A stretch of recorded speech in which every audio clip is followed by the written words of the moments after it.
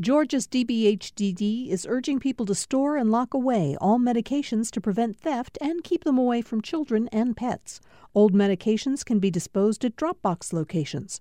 Dropbox locations can be found at opioidresponse.info. Thanks for listening to the Political Rewind podcast. Be sure to like and follow us and rate us on Apple, Spotify, or wherever you get your podcasts.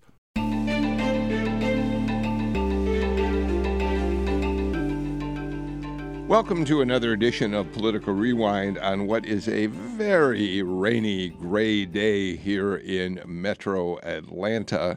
That's not going to have any influence on all we have to talk about on the show today. The panel is in place and ready for an energetic conversation about some pretty interesting issues in political news. Let me get right to introducing them. It's Tuesday, which means my partner from the Atlanta Journal-Constitution is Tamar Hallerman, senior reporter for the AJC. Hi, Tamar. How are you today? Hey, Bill. Glad to be here. Yeah. We're very glad that you are here. I should say that you are joined by a group of everybody on the show today, journalists, top journalists. That includes Renee Alegria, who is the CEO of what is now called Mundo Now, one of the most, I think, one of the top 3 digital news sites for Hispanic world here in the country. Have I got that right, Renee? You did. You're right on. Well, thank you for being with us, Renee. Chauncey Alcorn. Thanks for having me. Sure. Chauncey Alcorn is back with us. Chauncey from Capital B, another digital news publication that's not just here in Atlanta, although there is specifically an Atlanta edition. And Chauncey, it's been a real welcoming feeling to have a digital site devoted to news about the Black world. And so we're glad you could be with us today. Pleasure as always, Bill. And last but not least, the managing editor of the Atlanta Journal-Constitution. I don't feel intimidated that he's on with you tomorrow. Leroy Chapman, one of the people who oversees news gathering and what happens to it at the AJC. How have you been, Leroy? I've been great, and allow me to correct the record. Tamar is definitely in charge. Okay, thank you. All right, let's get right to it.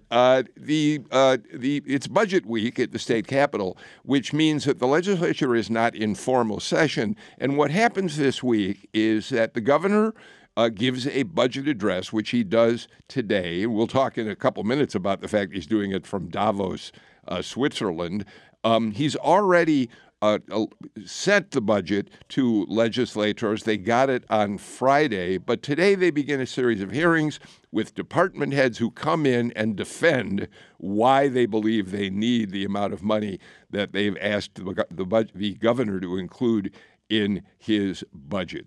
So there's a lot happening on that front down there today. So let's talk a little bit about it in kind of broad strokes tomorrow. First of all, it's a $32.5 billion budget. It includes more than $1 billion for schools, which includes, the governor says, fully funding the quality basic education formula, which has not happened very often. It includes money for students who have fallen behind because of the pandemic, looking for programs to bring them up to speed in terms of their education. It includes money that would help parapros get certification so they could become full-time teachers. And then it has money also for, hardening schools, added security to protect schools from any kind of violent incidents that might take place, school shootings and that sort of thing. There's also $567 million in pay raises for teachers, state employees. There's tax refunds up to $2 billion worth for Georgians between property tax refunds and income tax refunds. There's a bump in Hope Scholarship spending, which is something will be welcome, I think, by many people. And finally, there's a program in place to already to train state workers for the new economies that are coming into the state, but the governor's added money for workers to be trained in the electric vehicle industry, which with Hyundai and Rivian coming in, the battery companies coming in, is interesting. So all that said, Tamar, it's a big budget with an optimistic view of where the state is headed financially, although there are some legislators who are a little concerned that a recession might influence how much money really comes into the coffers this year. Right now, you're seeing a lot of optimism. The state has had a couple years since COVID when its coffers have been really flush, and the governor has been able to play with a lot of money and kind of send it to all of the causes that he really cares about. Record surplus in 2021, another record surplus last year, something to the tune of $6.6 billion. And there's kind of another optimistic view of what the state is going to have for 2023. And I think the governor's budget shows that. It shows that, kind of his priorities this year, a lot of education items and things that even Democrats would have a hard time saying no to. There's not a lot of controversial items in this budget. Obviously, stuff will pop up, I'm sure, as this session goes on. But right now, there's a ton of items that Democrats themselves would love. Pay raises for teachers and state workers, bump in Hope scholarship spending, training workers for the new economy. It's hard to say no to a lot of those things. Chauncey, it's worth pointing out that during the gubernatorial campaign, Kemp talked frequently about big tax rebates or refunds once again. He wanted to do it again in his second term, and now he makes good on that promise. But Stacey Abrams said over and over again, that's a one-time payback. We should be using this money to invest in major programs that will continue the growth of the state and the health and prosperity of Georgians. So that is going to be the one thing that maybe Democrats might have some concerns in talking about here. Yeah, I think when I spoke a few weeks back with Leader James Beverly about this, their number one priority for this session was to address the issue of healthcare disparities. Obviously, that's a part in the conversation that we're having as it relates to the governor looking to potentially block the access to the ACA website. But yes, absolutely. In terms of the overall regards to education and some of these other programs, there are things in here that Democrats absolutely would support. There's still, it remains to be seen. The largest issue as it relates to healthcare disparities is how that's going to play out. But there's a lot of the things, as the other guest just mentioned, that Governor Kemp is pushing for are things that Democrats also supported as well. Leroy, and then Renee, as you think about the budget, what are your observations? Well, I will say this, it is legacy time for Governor Kemp.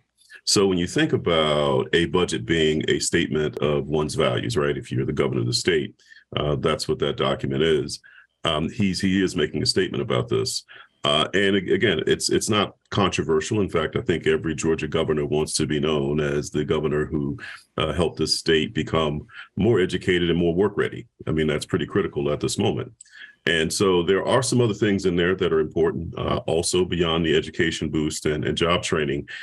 Some of the mental health stuff is new. It carries on what the legislature did, which is something that Georgia urgently needed and that it was sort of behind on. So I think what wins the day, of course, is rebates, and we're going to support schools, and we're going to make sure that the state has a workforce that's job ready. But there are some other elements there too that this budget does address, and I think the ultimate thing is what does this mean in terms of Democrats and others as they look at this budget and agree with the governor or disagree. But I agree with Tamar. There's very little room for pushback because the governor seems to be picking the things that are, some of the biggest priorities for the state. Renee? Yeah, Kemp is pretty much doling cash out like he's a Democrat. Here we're talking about him as though the Democratic Party is just really just going to embrace everything that he does. And Leroy brings up, I think, a really interesting point about his legacy and legacy being his outreach to the center, to Democrats, and what that and how that positions him for any type of future national aspiration. If he's doing what he's doing now here for education, for mental health, suddenly the images of him, riding in the back of a pickup truck with guns, with an ad against immigration reform and crime, which offended so many people, especially in the Hispanic community, are kind of out the window because we're watching him support teachers as they should be supported. So it's an interesting thing he's doing with this budget. But at the end of the day, there's great stuff in what he's doling out and the programs he's supporting, and Georgia being as business friendly as it is to have the coffers that we do. It's a good time to be the governor of Georgia. Tamar? Piggybacking off what Renee said, the governor is lucky in that he's benefiting off a really friendly fiscal climate for him. He doesn't have to make the tough choices that a governor would have to in a recession. He's able to kind of distribute the money where he sees fit and even go into legacy mode, as Leroy was saying, and fund things like electric vehicle workforce training. I don't know how much of that is because of him, but he's lucky that he's able to kind of piggyback off that climate. And so you can see Democrats, of course, saying, well, let's build, let's get things ready for a rainy day or let's prepare for the future. I think we saw with the pandemic, because we didn't invest in things like public health when the budget was great, we saw holes in that part of the state budget. And so I'll be curious to see how much he responds to those critics who say you should be preparing more for rainy days. James Salzer, before we leave the budget today, and we're going to talk about it more in subsequent days as we look at it in more detail, as legislators examine it in more detail. But I thought James Salzer, in a piece that he wrote on the budget, really laid out what the state spends money on. And I think it's worth reading on the show today so people have a clear understanding of what the budget is. So Salzer says, I'm quoting directly from his article, the $32.5 billion or so the state spends helps it educate 2 million children, provide health care to more than 2 million Georgians, manage and improve parks, investigate crimes, incarcerate criminals, regulate insurance firms, utilities, and dozens of professions. The state issues driver's licenses and helps pay for nursing home care for the elderly. The state is a major provider of treatment for mental health. We name-check Leroy here, who says we're going to see some money go toward the legislative measures passed last session on mental health.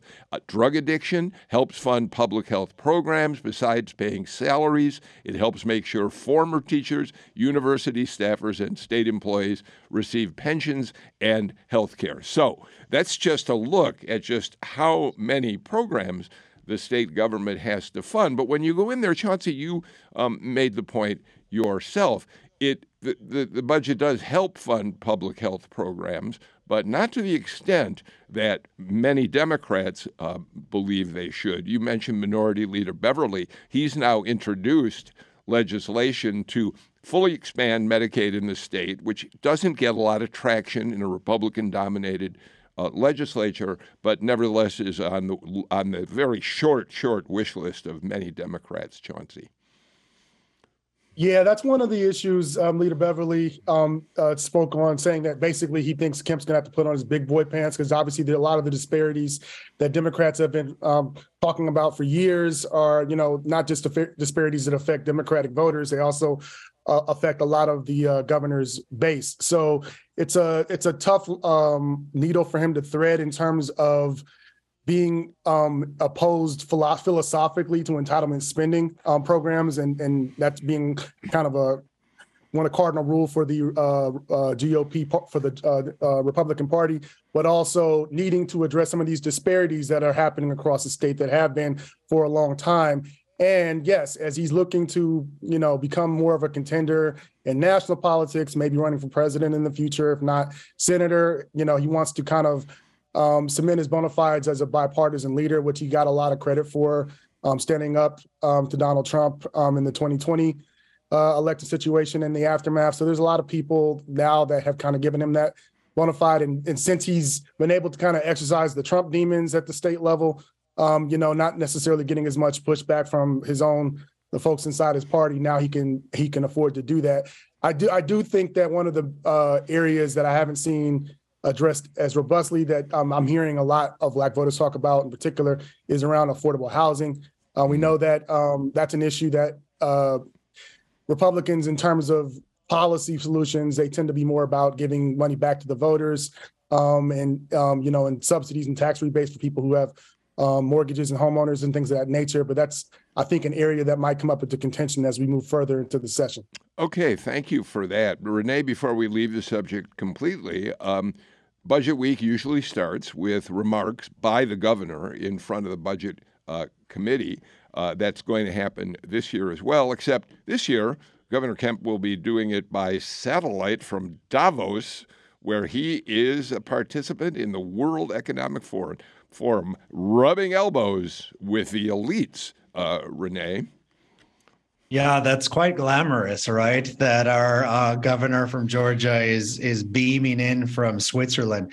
On the one hand, it's great. It's great for Georgia, right? That he's out there, representing the state, bringing in foreign investment into the state, what that could do, et cetera.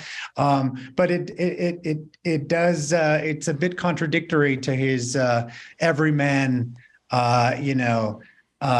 persona in the media and through the electorate. But I think ultimately we live in a global economy. Georgia's part of the global economy. Him being there is a positive for the state. It just sounds a little highfalutin, as they say. Well, Renee, I'm sorry, Leroy, we should point out that he was invited to speak. It isn't something that he just decided to fly off and become a part of. And he's going to on a panel with several other Democratic senators. I think Joe Manchin is on a panel with him. Kristen Sinema is on a panel with him. And presumably the topic is they're going to talk about the climate in state legislatures around the country and how what's going on in legislatures in this country may have an impact on foreign policies and finances in overseas countries. So last night, Kemp was at a dinner with, I think, 50 CEOs of major companies. So it's hard to fault him for wanting to get in front of these CEOs when he's working to build Georgia as a fine place to do business. Oh, absolutely. So if you think about the legacy of the Georgia governor when it comes down to economic development, the model has been for a long time branch manufacturing, right? You bring in someone who is going to make a good, you put a plant somewhere in Georgia, and you get a sort of exponential number of jobs that are built off of it. I don't think Kemp has deviated from that a whole lot. And if you look at that blueprint, he's taking it to the next generation, of course, building, hybrid and electric vehicles, the batteries that operate those vehicles. Those are the economic wins now. And those companies are, many of them are not American companies. So he's in the right place. I think the real challenge, too, for a discussion about this is the what's next, because that's only a slice of our economy of the future. So it still plays big when you can put a big job number out there. But the economy of the future is going to be a whole lot more fractured, and it's going to require a whole lot more in terms of job readiness and flexibility with the workforce. So the governor, this is great, and it's great for surface conversation. It's certainly great too. The priorities are right; they're hard to argue with. But I will just say this: that the hard work of really thinking about two things: where other jobs are going to grow in this future economy that is going to eliminate thousands upon thousands of jobs with artificial intelligence and automation. And then secondly, too, the job readiness part of a workforce that's going to have to operate in that environment is something that this governor and every governor afterward is going to have to wrestle with. And we need to start that conversation now and not when we've got a lot of people who are displaced. All right. Thank you for that. Tamar, if I can, I'd like to move on to a subject that's somewhat related. We talked a little bit about healthcare and what the state invests in healthcare. Let's talk about the Affordable Care Act and the ACA marketplace, where people shop each year for healthcare plans. We know that ACA has been controversial among Republicans across the country. We know that Republicans in Congress tried to kill ACA or Obamacare many times and failed to do so. It's particularly during the Trump administration, and they've never been able to stop it. Republicans have sort of scaled back on their attacks on ACA now. But here in Georgia, we want to remind our listeners that one of the waivers that Brian Kemp is looking for from the administration, and which he initially got from the Trump administration, but was withdrawn, at least temporarily, by the Biden administration, was one that would block the ACA web portal, the marketplace here in the state, and would replace that with a site that would direct Georgians to private insurers, where and one of the problems with that would be that on the ACA website, you can compare plans. You can put them side by side. The Georgia portal may not do that. It may just encourage insurance companies to basically advertise their wares, and it might make it harder for consumers to figure out what the best plan is. All right, I apologize for setting that up at such length, but it leads me to say the enrollment period this year closed on Sunday, and it appears that as many as 1 million Georgians went to the ACA web portal to sign up for health insurance. That's a record, and it suggests that Georgians really like the ACA portal. I don't know if really like is the word, but it's something that people have learned how to use, and something like 1 in 10 Georgians are now using it. There's been a lot of confusion about the state of play in Georgia now.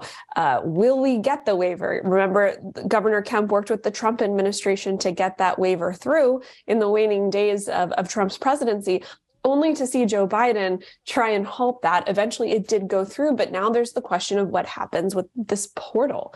That's another thing that Kemp worked with the Trump administration on. But the plan has been halted by the Biden administration, and we don't know what's going to happen.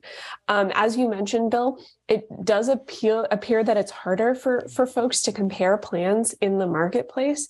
Apparently, the state website, according to my colleague Ariel Hart, does include a link to a private website that's supposed to allow people to shop. But when my colleague went to click on it, she got a glitch and she couldn't do it. So obviously, there's work that needs to be done there. I guess there's a question of whether it'll go through at all. But I think the biggest problem for regular Georgians is just confusion about what's going to happen next. Where do they go? I think folks finally learned how to deal with the Obamacare website, which, as you remember, was super glitch filled when it was unveiled. I think it was in 2014. And so now that folks are finally used to it, they might have to be switched once again. And I think the one feature that was super popular about the marketplace was that it allowed people to compare. So hopefully this state website, should it be approved, allows the same thing. Chauncey, I think Tamar probably makes a good point in correcting me and saying maybe people don't like it, but they now know how to use it. I will say, Chauncey, my daughter turned 26 this year or last year, and so she's off my plan, my group plan, and she found working at the ACA marketplace website very easy to do. I mean, it's interesting as I think it's kind of Republicans' worst nightmare in some respects, that once you give entitlements to people, they tend to eventually come to love them, whether they're Republicans or Democrats. That was the fear. I remember when it was called Obamacare, you don't hear that as much. And everybody says ACA now. That's the other thing, that there was a lot of stigma tied to the ACA because of the president who got it put into place. And now as we get further and further removed from the Obama era, there tends to be a little bit more, number one, we have all these healthcare problems in Georgia and everybody needs to deal with those.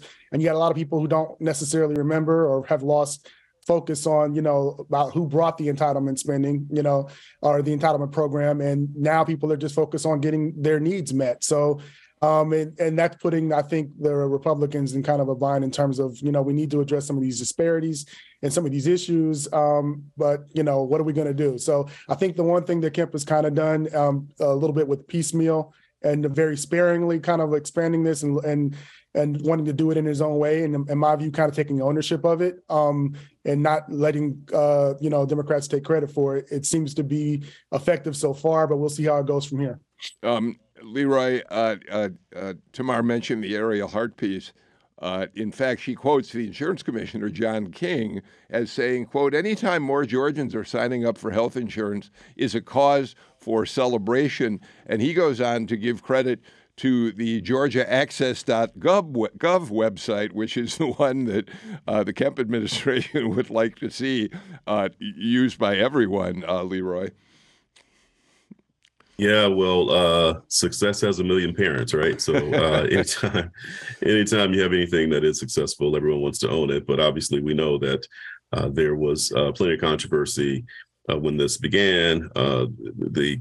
It's good to be past a lot of the dire predictions on both sides, right? It was if you were for it, it was going to unleash a torrent of entrepreneurship, and what it was going to cover was going to solve everything, right? Then the other side, of course, was that it was going to wreck the healthcare system and no one would get care.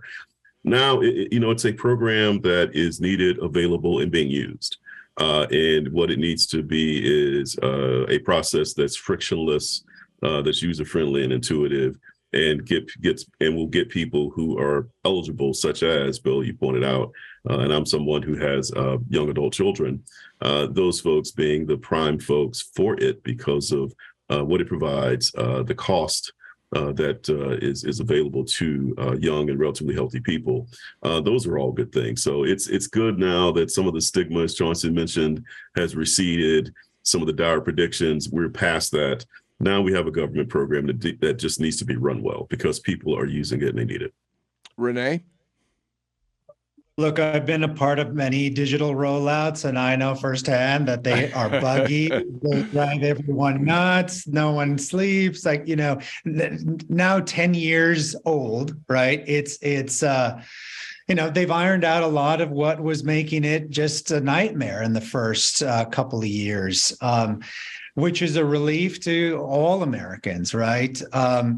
I do think that the numbers are going to explode as Gen Z begins to come of age.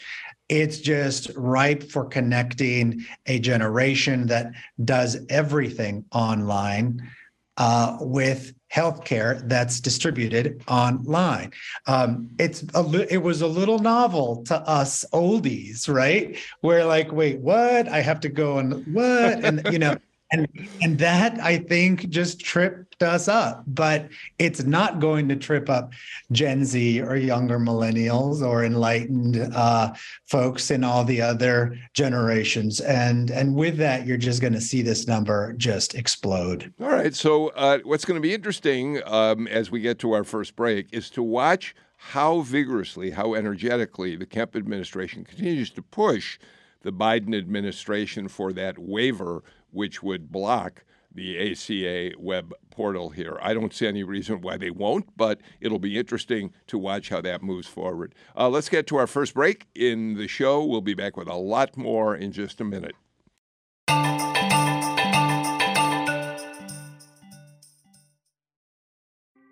Thanks for listening to Political Rewind. If you like this show, you'll also like Georgia Today.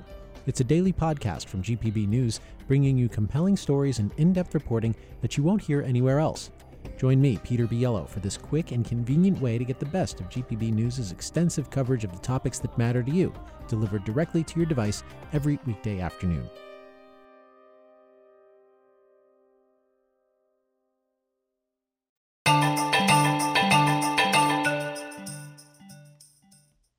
AJC Managing Editor Leroy Chapman, Capital B reporter Chauncey Alcorn, Renee Alegria, CEO of Mundo Now, and Tamar Hallerman of the Atlanta Journal-Constitution, all with us today.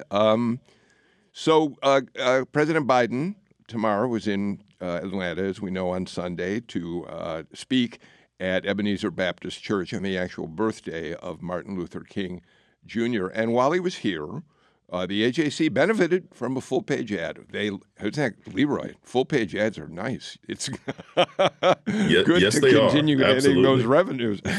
Tamar, a full-page ad signed by a number of Democratic leaders in the state, a couple of Republicans as well. It basically, I think the large font message was President Biden, secure your legacy, and it goes on to say, make sure that the Democratic National Convention in 2024 is held in Atlanta, Georgia. Tamar, the mayor is pushing very, very hard, as are people like Shirley Franklin and others, to get the convention here, right? Yeah, very stark ad, just black text on a white background. President Biden, cement your legacy, choose Atlanta. Signed by Mayor Dickens, Shirley Franklin, Bernice King, John Ossoff, Raphael Warnock, Nikema Williams, and Andrew Young. A pretty stark and pretty powerful message with an audience of one. And obviously this, getting the DNC in 2024 would mean lots of money for Atlanta, lots of money specifically for downtown Atlanta, all those hotels that would be filled with thousands of delegates and journalists and other Democrats coming in to view the convention. And obviously it shows how much of a push there is. People aren't being shy about this lobbying effort. And I'll be curious to see where it goes. There's also, of course, a push that President Biden is doing to move Georgia up in the voting order in the Democratic primary in 2024. That's a tougher sell because it requires Republican sign-off from Brad Raffensperger here in Georgia. But this is something that Democrats can do amongst themselves, push for this convention. I do wonder if, in fact, Governor Kemp and Secretary of State Raffensperger block the efforts by Democrats to move the primary up into one of the first Democratic primaries in the country, whether that will in some way influence whether the Democrats want to bring the convention here. I have no way of knowing whether that's a factor or not. It strikes me it very well likely might be. But, it's interesting. Leroy, the last Democratic National Convention, the last national political convention was in 1988 when the Democrats brought their convention here. Their nominee that year was Michael Dukakis, the governor of Massachusetts. That convention, among other things, was known for the fact that Ann Richards, the then governor of Texas, gave a speech in which she used one of the most quoted lines of the entire convention, talking about George H.W. Bush, who, of course, was running in 88. She said, "Poor George, he was born with a silver foot in his mouth." And I was on the floor of the convention when she said that, and it brought the crowd to its feet. Anyhow, Leroy, that's the last time we had a national political convention here. Well, it sounds like we're due one then, right? 1988 was a long time ago. And my memory from that, watching on television, I was not here. I was in my native Greenville, South Carolina. That's where I was born. And Greenville, South Carolina happens to be the hometown of another participant in that convention, and that's Jesse Jackson, who had been a Democratic candidate. Gave a long and memorable speech, as his speeches aren't typically short. But if you want to think about where the Democratic Party has come from 1988 to now, look at the nominee, the Jackson candidacy. If you fast forward now, it's the Democratic Party that has leaned into. It's funny, the Southern Coalition had been one thing, but if you look a generation later, the coalition in the South is different. And the idea of Southern Democrats, who at the time dominated the South, them doing it now, they do not. So it's going to be interesting, and I really hope that Georgia gets it. I think it would be a statement on Georgia's its influence nationally, and we know that Chicago is the other candidate. So if it is a choice between Atlanta and Chicago, the one thing Chicago does have is that they've got the Obama card to play.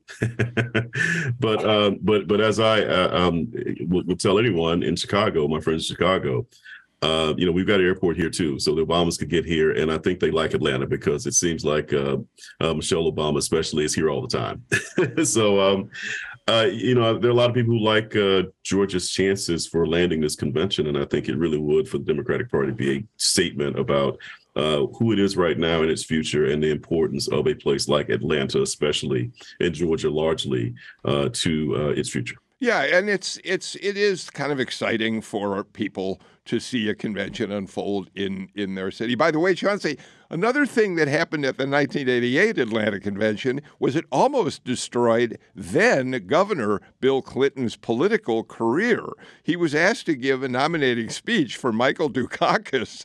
He went on endlessly. He went on so long that the networks cut away from his speech because he just wouldn't stop talking. Clinton had to do the nighttime talk show circuit to joke about that in subsequent periods of time so that he could somehow redeem himself. You never know what's going to happen at a political convention, Chauncey. Well, I think it worked out okay for Bill in the end. So history books will show that to be the case. But it's also interesting as, they're looking to try to move South Carolina up further in the primary, making it the first instead of Iowa. You're seeing kind of it's hard to ignore the demographics as it relates to this. A lot of the concerns about Black voters in the Democratic Party, being underwhelmed by Democrats' performance nationally over the last couple of cycles, and wanting to galvanize that Black voter base that is the bread and butter of the Democratic Party. And these are some of the things that they are looking to do.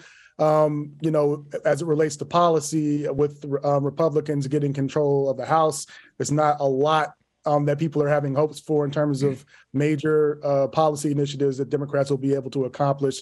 So these are some of the things that they're trying to do to try to show Black voters that, that they are concerned about their issues, and that, that they care about their votes and their input in the party. So I think it's interesting as we continue this push for 2024. All right, let's do this. Let's get our final break of the show out of the way. When we come back, let's turn our attention for a good portion of the last segment of the show to a trial that is now underway in Fulton County.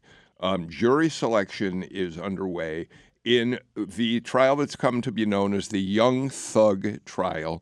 It involves major stars in the world of hip-hop, of rap. There are some concerns in the artistic community about how lyrics of rappers are being used in some way as evidence about criminal activity. There are gang associations among the members of the organization that so many of its members are on trial for. We're going to talk about that when we come back on Political Rewind.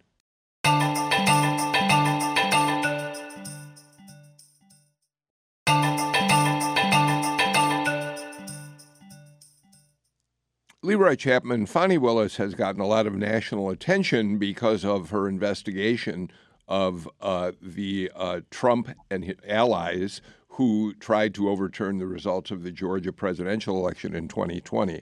She has another huge, sprawling case on her hands right now, and that's the case of Young Thug and his associates, who are all part of, or many of whom are part of, a recording collaborative, but also, according to Fani Willis, are members of a criminal street gang. It's not something we've talked about on this show, but it's a big, big story. So I want to at least address it for the first time today and just get the general outlines of it. Leroy, start us off, if you would, on this. Yes. So Young Thug, who is a Grammy-winning recording artist who has had #1 hits. So not everyone knows who he is. I mean, because he speaks certainly to the youth more than any. But if you're older, you may not know who he is, but I guarantee your kids do. He is a recording artist of national, international renown. And the allegation here is that he is at the top of a street gang. So he says that it is a recording label, and so this is a music business. But the DA says that they were also involved in organized street gang activity, which includes drugs and also includes violence up to murder. So that's what the implication is that he was at the top of a organization, a criminal organization. So the RICO statute is really built upon being able to indict based upon the idea that an organization, be it a record label, be it, and we saw this in the Atlanta school cheating case, where it was the Atlanta public school system, which is an organization that is built around a legal enterprise, is corrupted with illegal activity. And so that's the whole thing of what's happening now. So YSL, which is this case, is ongoing. And there is another gang indictment, too, that involves some other musicians that's also ongoing at the same time. So we're going to be looking at this for quite some time this year. Chauncey, gang activity is rampant. I don't know if rampant's the right word, but there is certainly a lot of violent gang activity in the city of Atlanta. Help me with this. YSL, which is the record label that Young Thug heads, stands for, in one way of interpreting it, Young Stoner Life. But I think that the district attorney has talked about it as being Young Slime Life, which she says makes that violent gang connection to what the activities really are. It includes another major star, Gunna, who is also part of this trial. So this is a very, very significant trial going on in our city right now. Yeah, one of my colleagues, Madeline Thigpen, has been recovering this as our criminal justice reporter at Capital B. Talked to some of the folks in South Atlanta, which is where Young Thug is from, and a lot of the folks there have, Black community in particular, have expressed, kind of mixed feelings about the situation. On one hand, they have said that there has been somewhat of a downtick in terms of crime and criminal activity, which kind of, I think, for Fannie Lewis was part of the point of this, was to send a message that the city and the county are not going to tolerate, rampant crime, which has been a problem in terms of violent crime for the last couple of years, and as the pandemic has continued. On the other hand, Young Thug was a guy who's kind of viewed as kind of a Robin Hood figure, a hero to many. First and foremost, he's from their neighborhood, and he represents them, and it's kind of like the guy who made it. He also has, had a reputation for giving back to the community and the folks that live in it, helping to provide for families that couldn't provide for themselves. So there's also obviously the element of hip hop mixed into this. Fannie Willis would not be the first prosecutor to kind of make headlines for taking down or a rapper. And, people have often speculated that prosecutors use rappers as a way to boost their careers. So we've seen this in New York, especially with the cases involving Tekashi 6ix9ine and Bobby Shmurda, some other prominent rappers of, the newer generation. So it's an interesting situation in terms of, kind of the divide in the Black community over, feeling like people are being targeted because of they work in hip hop, but also having concerns about crime as well. Renee, obviously one element of this has been that the prosecutor in this case wants to use lyrics from some of the music as evidence, as confessions of crime. And there's been a lot of concern expressed by other musical artists and other artists in the community beyond music who are suggesting that that is an inappropriate use of what is artistic expression. There's going to be a lot of controversy over whether the lyrics of a lot of rap songs, what kind of artistic expression they are. Some people don't see them that way. Many do. Speak to that. Yeah, no, it's very interesting, and I mean, when you get any artist, whether it be autobiographical in nature that they use as a springboard to express themselves, where is that fictional jump, right? Where is that arc of art that then lands into whatever medium they do express themselves? Is it real? Is it not? Is it art? Is it a confession? I mean, these are the things that I think a lot of folks going forward are going to be asking themselves as this very long trial unwinds. It's estimated to be like 9 months to a year long, which is insane, right? What I in reading about this and just the complexities of his relationship to the community that he represents and is a part of, where in which Chauncey mentioned it, it's like a Robin Hood figure, right? That actually gives to the community and back to the community in ways, say, the government doesn't, or big business doesn't.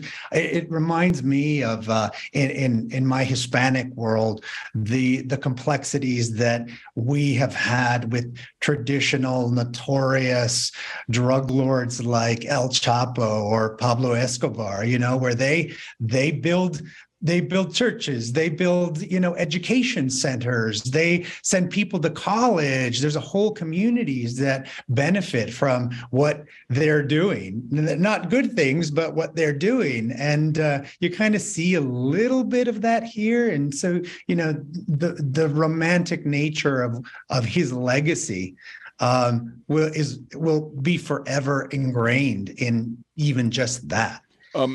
Tomorrow, we should point out that even Stacey Abrams expressed concern that the artists who have been indicted or facing trial here are being targeted not because of criminal activity, but because their art reflects music that in some ways people might view as confessions of crimes, that they're being singled out because of stereotypes about people in the black community. So it's interesting that even as Stacey Abrams talked about this, and there are larger concerns around this as well, which is why tomorrow it's going to be fascinating to see, once the jury selection is over with, what kind of evidence the prosecutors bring forward.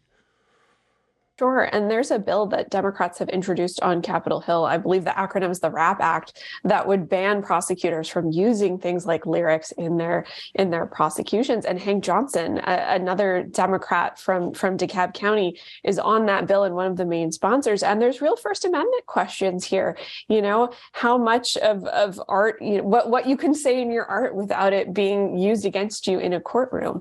And you can go through the indictment. I actually ended up pulling it up because I was curious about the kinds of lyrics that are cited here. And many are things that you would see in many rap songs, talking about carrying a gun, F the police, shooting rounds from your Tahoe. Those are things you could hear in any rap song. Of course, the DA says if you're going to confess to a crime in a song, she's going to use it. And she cites one of the, apparently the mother of one of the leaders of a rival gang, somebody had shot at her. And there were lyrics to that effect that was cited in this indictment. So there's some really interesting questions here and gray areas. And it'll be interesting to see if these prosecutors are able to convince a jury pool of that. Leroy, a very quick finish to this part of the conversation. The point here, though, also is there is gang crime in Atlanta that needs to be stamped out. The question is whether it's this group of defendants who are going to trial. Maybe there's an argument because these aren't the only gangs in Atlanta, but yes. I will say this, is that if the argument is that these folks are being prosecuted for their art, they're real victims here. There are families who are grieving loved ones they lost, and there are people who have been assaulted. This isn't just about a disagreement with the music. Thank right? you. Yeah, Thank they're you. real victims here. Thank you. I think that's important to point out. Chauncey, we are virtually out of time, but I want to give you at least a little bit of time.